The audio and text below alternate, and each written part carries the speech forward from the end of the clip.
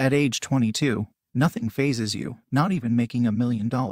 Making millions quickly becomes normal, and you realize you've achieved nothing relative to the tremendous riches in this world.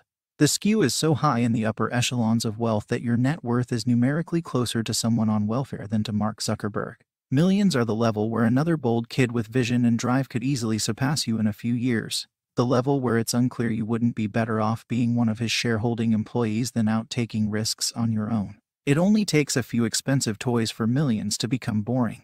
Who wants overpriced versions of what everyone has? Fancy cars quickly reveal themselves to be huge pains in the ass. Stick shift is senselessly annoying in the city, and the wheels are constantly acquiring infuriating blemishes. You can only drive one car at a time, live in one house at a time, be on one paradise island at a time.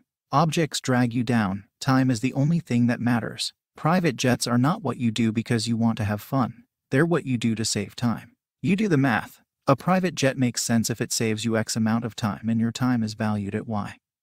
Surprisingly few people understand these calculations. With a few million, you can't afford the really cool stuff like the Batcave, or immortality, or a private island doubling as a giant research laboratory with a volcano in the shape of your skull. To really level up, you need at least billions. This ambition is something few understand. If you told them about it, they'd look at you with baffled disgust. How much money do you need? Why would you want that? It's a solitary journey. You're the youngest and most underdressed person in any restaurant you go to.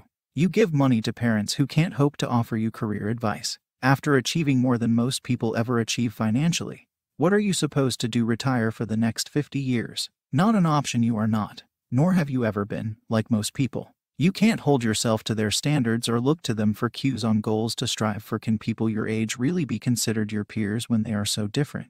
For most, setting up 401 kelvins and avoiding credit card fees is the gospel. Whereas for you it's almost not worth the time relative to what else you could be working on.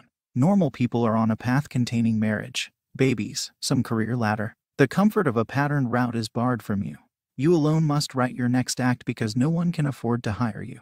Most people dream of a house, a family, money for vacations. When you can have all of that at an age before you're ready to get married, what else is there to reach for? People think you're lucky because they imagine you share the same American dream because they don't know what really drives you.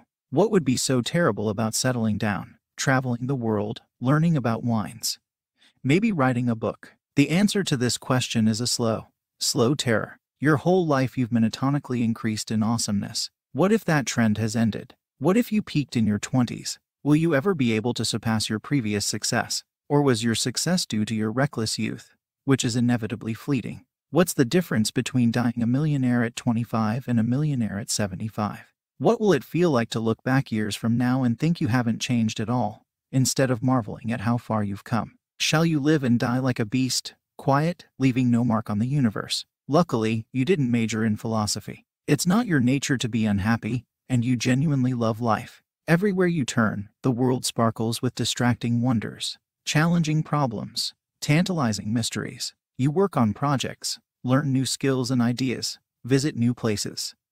Love and understand yourself and others. 1. The most interesting effect is that I thought consciously about my personal goals. I never did that before. Now I thought, well, I can basically do anything I want. So what do I want? Not such an easy question. Surprisingly, the goals I identified were mostly goals that don't require much money, such as learn to photograph landscapes like a pro, become a good salsa dancer, learn Italian, learn to cook Thai food. Now I am working more consciously towards my goals. I found myself a private Italian teacher, but the most striking realization was that I could basically have done all these things with just a modest salary. And I didn't, because I imagined I needed to work so hard and make money. 2. I still feel uncomfortable with spending money unnecessarily. I am from a poor family and the way I was raised, I always made sure not to spend more than necessary. The weird thing now is that I can spend more and it doesn't really make a difference financially, but it still does psychologically. For example, I booked a really nice and somewhat expensive hotel, and then I caught myself being reluctant to use the minibar because some voice deep inside my head told me that minibars and hotel rooms are a ripoff. 3.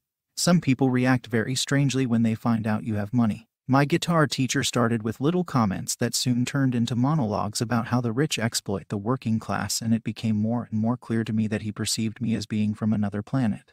Although I don't live, dress, or act any different from anybody else. It got so bad that I had to find a new teacher. 4. As they say, money can't buy happiness. And that is true. I have tried some of the typical ways to spend money on convenience, and my key learning is that the effect doesn't last. The first few times it's really nice to fly business class. Then you get used to it. Then it's nothing special anymore. But suddenly economy class feels like crap. This adaptation is dangerous because if you indulge, you won't be any more satisfied in the long run.